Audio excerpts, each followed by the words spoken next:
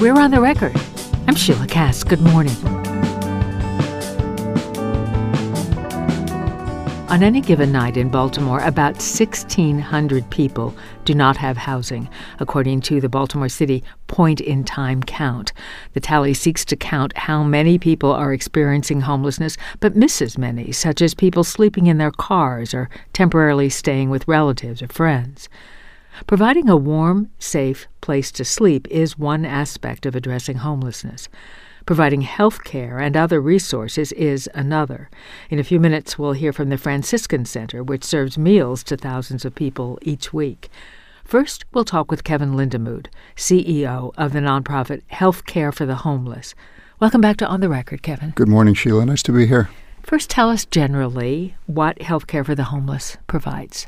Health Care for the Homeless works to end homelessness, and we do that through a healthcare lens, providing access to primary medical care, mental health services, addiction treatment, dental care, outreach, and increasingly permanent supportive housing services to try to help the most vulnerable members of our community get housed and stay housed. We recognized long ago that housing is, in fact, health care, the best way to end homelessness and the best way to improve the health of those that we're serving.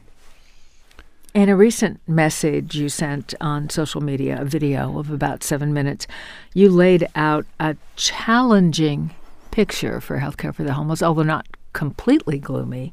Describe the situation Healthcare for the Homeless is facing. Yes, as we come to the end of 2023, we're facing a situation, I think, that is similar to what other nonprofits and healthcare providers are facing post-pandemic. Ours is fairly stark. We're facing a $5 million gap between our current rate of spending and projected revenue for 2024. Some of the reasons for this include pandemic-related funding that is going away, that won't be with us as we go into the next year. The reality that our services are not structured in the way they need to be structured to more effectively serve more people. We've had to look very microscopically at where we're providing services to meet demand and where that demand might exist elsewhere, and then retool our services. And then thirdly, we've seen an incredible growth during the pandemic in people that don't have health insurance. And it points to the broader system's failures of our society not recognizing things like healthcare and housing as fundamental human rights. And so as a nonprofit community health center, we have to meet needs by balancing the very limited resources that are available. And so we found ourselves in a situation of changing the way healthcare for the homeless is structured, and that often involves both investing in some areas and scaling back in others. When we released the video, we had just communicated with our board and our staff and wanted to also speak to our supporters and the broader community about the challenges that we're facing and how we're working to create a more sustainable organization for clients, staff, and community. Well, tell me in more detail how you are planning to address this $5 million deficit. Sure. One way is by focusing more of our resources on healthcare delivery. And so that means scaling back in some areas on events that we do, on volunteer engagement, opening up more hours at sites like our Fallsway Clinic, where demand is very high. That's your main clinic? That's our main clinic right at 421 Fallsway, right next to the Jones Falls Expressway. Mm-hmm. Scaling back services in East and West Baltimore, in clinics there that have been fully staffed, but they're seeing about half the volume they should be seeing. So we're reassigning some of those staff wherever we can to other locations like Fallsway where demand is high. We have a small program called a convalescent care program. It just hasn't been able to operate sustainably for a range of reasons. So we're scaling back that program and working to better provide on-site services at local shelters where people need intensive services and deliver resources in a more sustainable way. And for an organization like ours, 75% of our budget is our people. We can't achieve that level without some reductions in force. So tell me about that. We're looking at a 15% reduction in our workforce. That's how many people? Much of that, about 40 positions. And much of that gap we've been able to close by consolidating people into other open positions, having people that used to work in one location instead work in another location, for example, and eliminate that previous position. So when it came down to it at the very end, a relative handful of individuals, still challenging for any organization for me to stand in front of staff and say, okay, there are people in our community that we have known and worked with that aren't going to be with us as we go into next year, right? And so we tried to make that as small as possible. Exactly, it's about 6 positions. And then we were able to eliminate about 22 open positions and then consolidate others. So we're scaling back our workforce from a height of about 270 to about 230 if fully staffed. But at the same time, you're trying to hire. It's interesting, right? That when trying to ensure a sustainable organization, you also have to focus on the staff members that are delivering services that are in some way reimbursable. And so one of the challenges that we've faced, and I bet that every organization that's listening right now, especially nonprofit organizations, will agree that staffing, especially in healthcare spaces, has been a tremendous, tremendous challenge. So we've not been able to hire things like dental assistants, medical assistants, direct service staff, nurse practitioners, for example.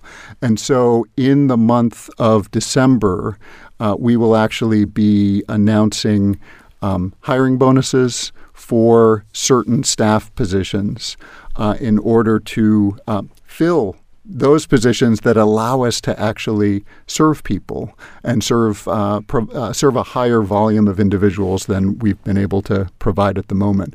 It gets somewhat complicated because we're serving people that have insurance like Medicaid and Medicare. We're also serving people who are completely uninsured.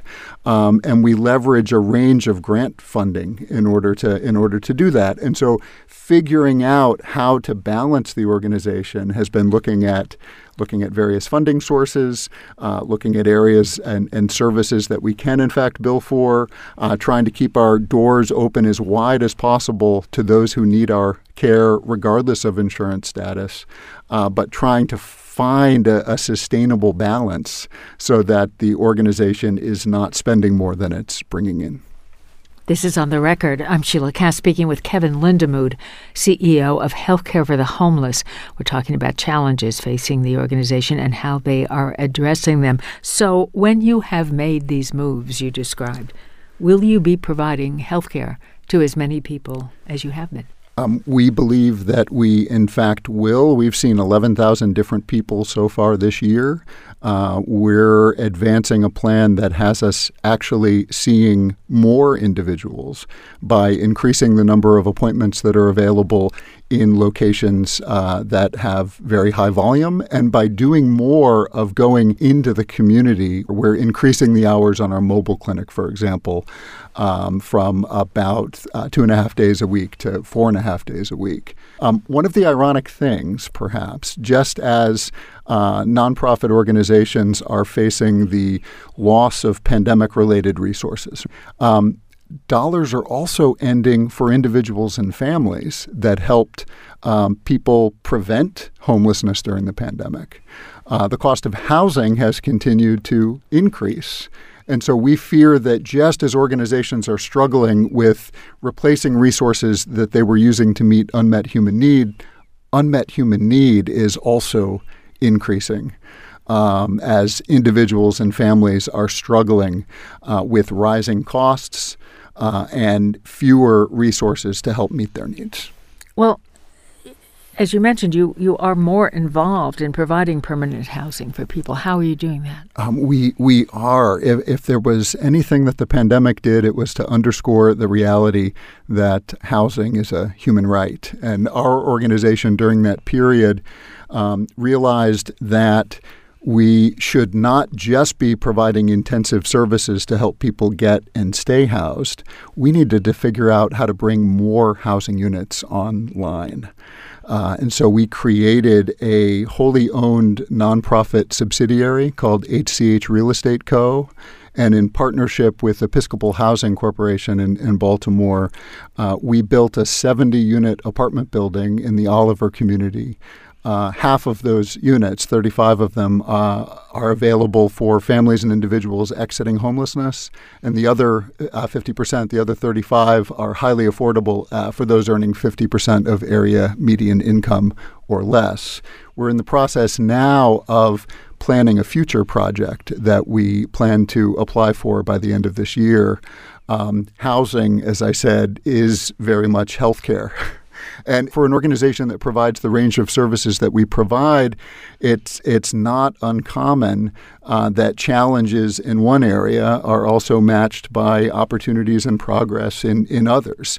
And so just as listeners are hearing about the financial challenges on the healthcare side of our work and how we're trying to balance and stabilize, you're also likely to hear and read in the coming weeks about exciting opportunities on the housing development side.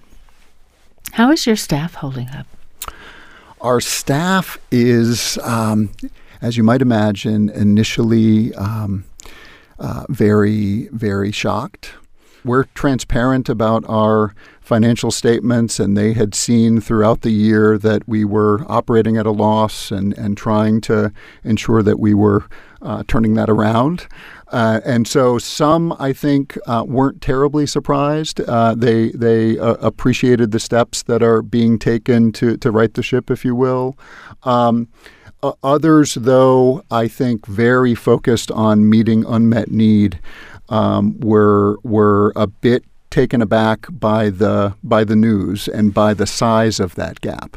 That said, as the days have gone on since that announcement a week and a half, 2 weeks ago, probably the most common response I've heard from staff is, we've got this.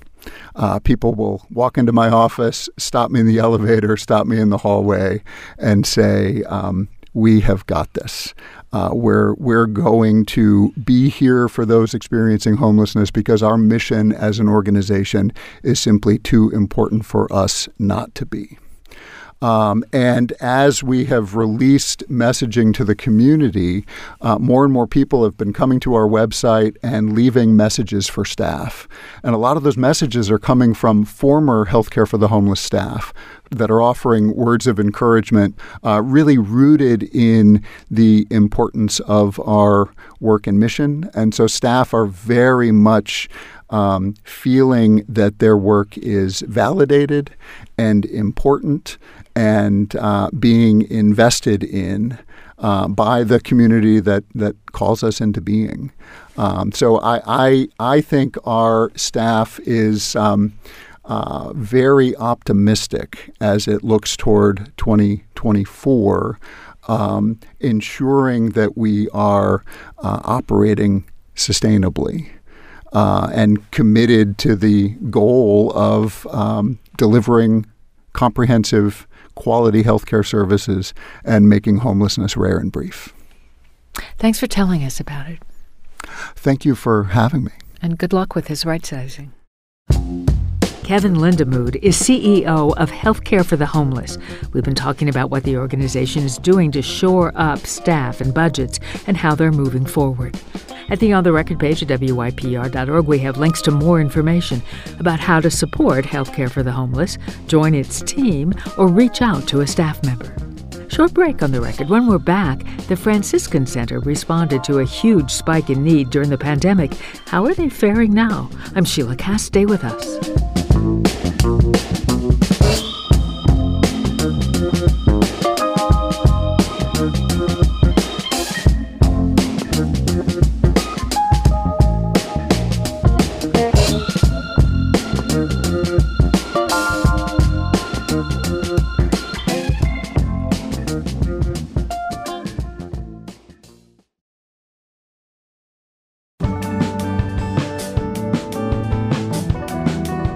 Welcome back to On the Record. I'm Sheila Cast.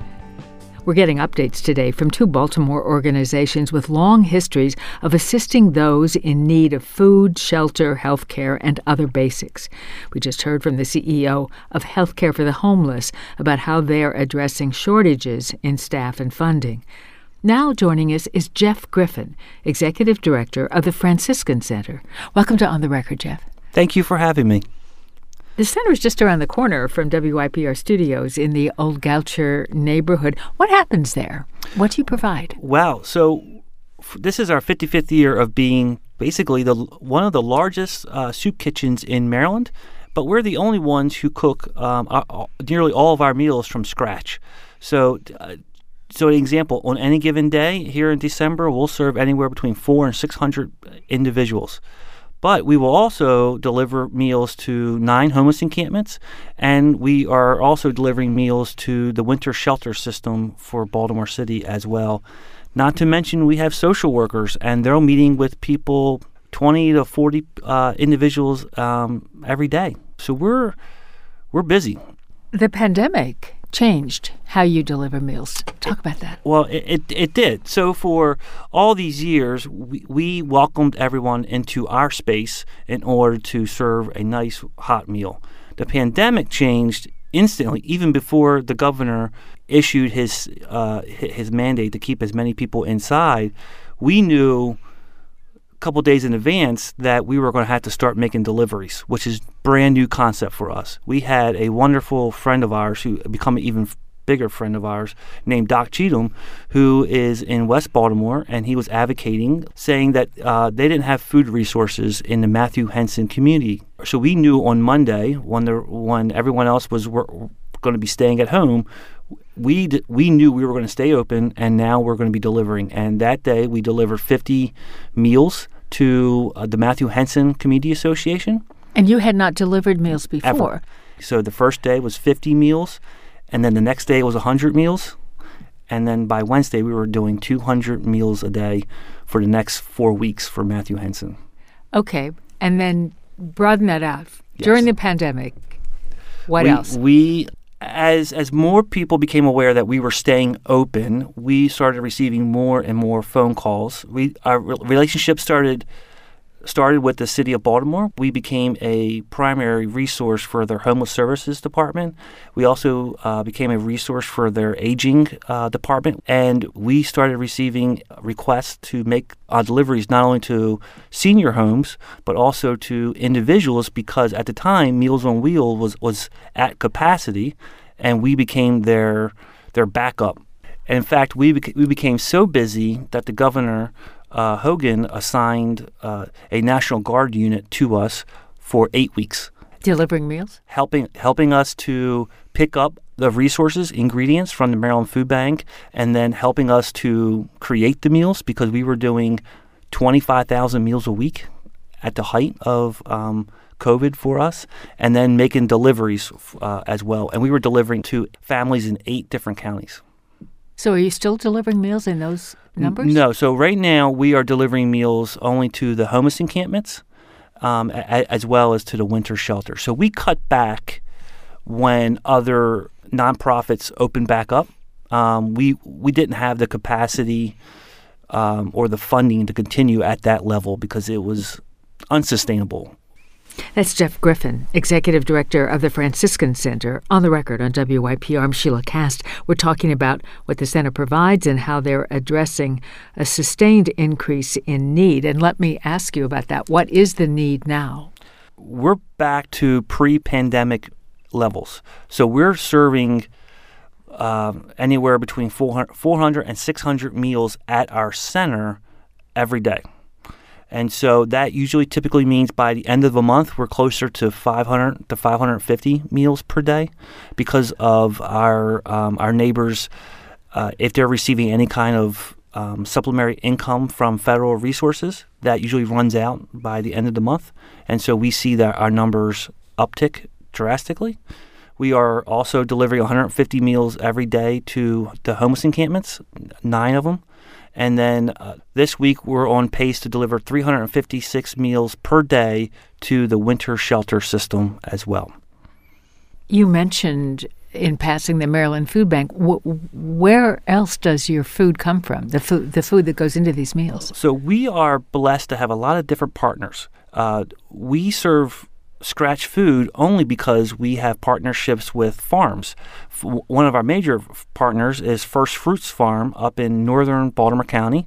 They are a wonderful organization that's been around about 30 years, and the owner has about 180 to 200 acres, and everything he grows, he gives away. Wow. And so we get at least once a week, if not twice a week, we get wonderful produce. We also have our own farm in Howard County. It's in Ellicott City at the Shrine of St. Anthony, and that was a 3-acre farm that was created just for our center. And so just this morning, we've received fresh produce, even though it's December. So we've received sweet potatoes. We've received more lettuce. We've received tomatoes, regular potatoes. And so here we are able to serve farm to table, but for mass production. The Franciscan Center has a culinary training program, too. Tell us about that. We do. So it wasn't like we were looking necessarily for this at this moment, but we were one of the larger hubs for the farmers. It's a federal program they started during COVID, the Farmers to Families program. And we were receiving about 200 to 225 boxes each week. Then we were supposed to hand out to our neighbors and our community. But by the second, third week, we started seeing our guests only take certain things from the boxes, and they left other things. And so we have conversations. That's what we're very good at. And it became very clear that our guests and clients, they didn't necessarily have the skills or the tools to use everything in the box. To cook it at home. To cook at home. Yeah, so you're talking about lots of fresh produce, but if you don't know what certain produce are, or if you don't have the skills to cook, and then you combine that possibly with not having a stove, or you don't have pots and pans, or you don't have other utensils, then it becomes extremely hard to do that. And so we started up a culinary school in March of 2001, started with 5 students, and it was a 12-week class. All 5 graduated, and 4 out of 5 are currently still employed. And we are now in our 8th class, and we have anywhere between 12 and 14 students. And not only are we able to help them, teach them the skills and help them with the credentials to get a job, but I'm happy to report that all of them are saying they cook more often, and they also cook for their family as well.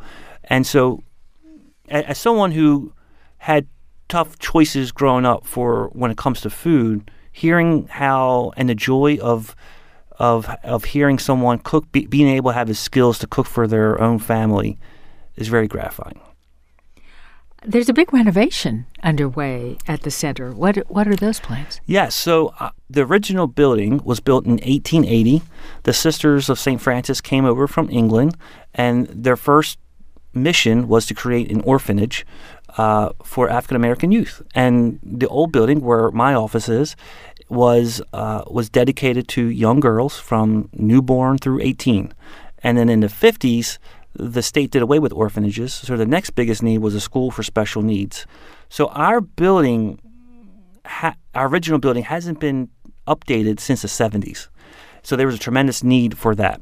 And then the second part that was built about 23 years ago, let's just say COVID really showed where we were lacking in technology and in resources.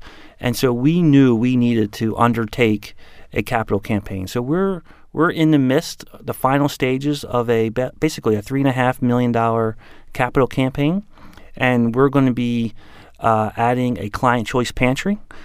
It's like I'm going to the grocery store. It's like you're going to the grocery store. We're also developing a rather wonderful computer lab. So many of our guests who come, they don't have access to the internet. Either they don't own a computer, or they don't have Wi-Fi, so we want to be a resource for that. We're having dedicated space for our social workers. We need to add more offices on our second floor so we can have the ability to have more conversations with individuals and families. And then our third floor, which used to be all offices, we're actually are creating that to be a more open space so that we can invite our nonprofit partners to come in and have meetings with us, maybe have an office or a table there, and so that we can work together to solve some of the problems that are happening, challenges that are happening in the city. A lot going on. Thanks for telling us about it. Thank you for asking. Jeff Griffin is Executive Director of the Franciscan Center. We've been talking about their renovation plans and how they succeed in serving thousands of healthy meals each month. More information at the On the Record page at wypr.org. I'm Sheila Cass. Glad you're with us on The Record. Come back tomorrow.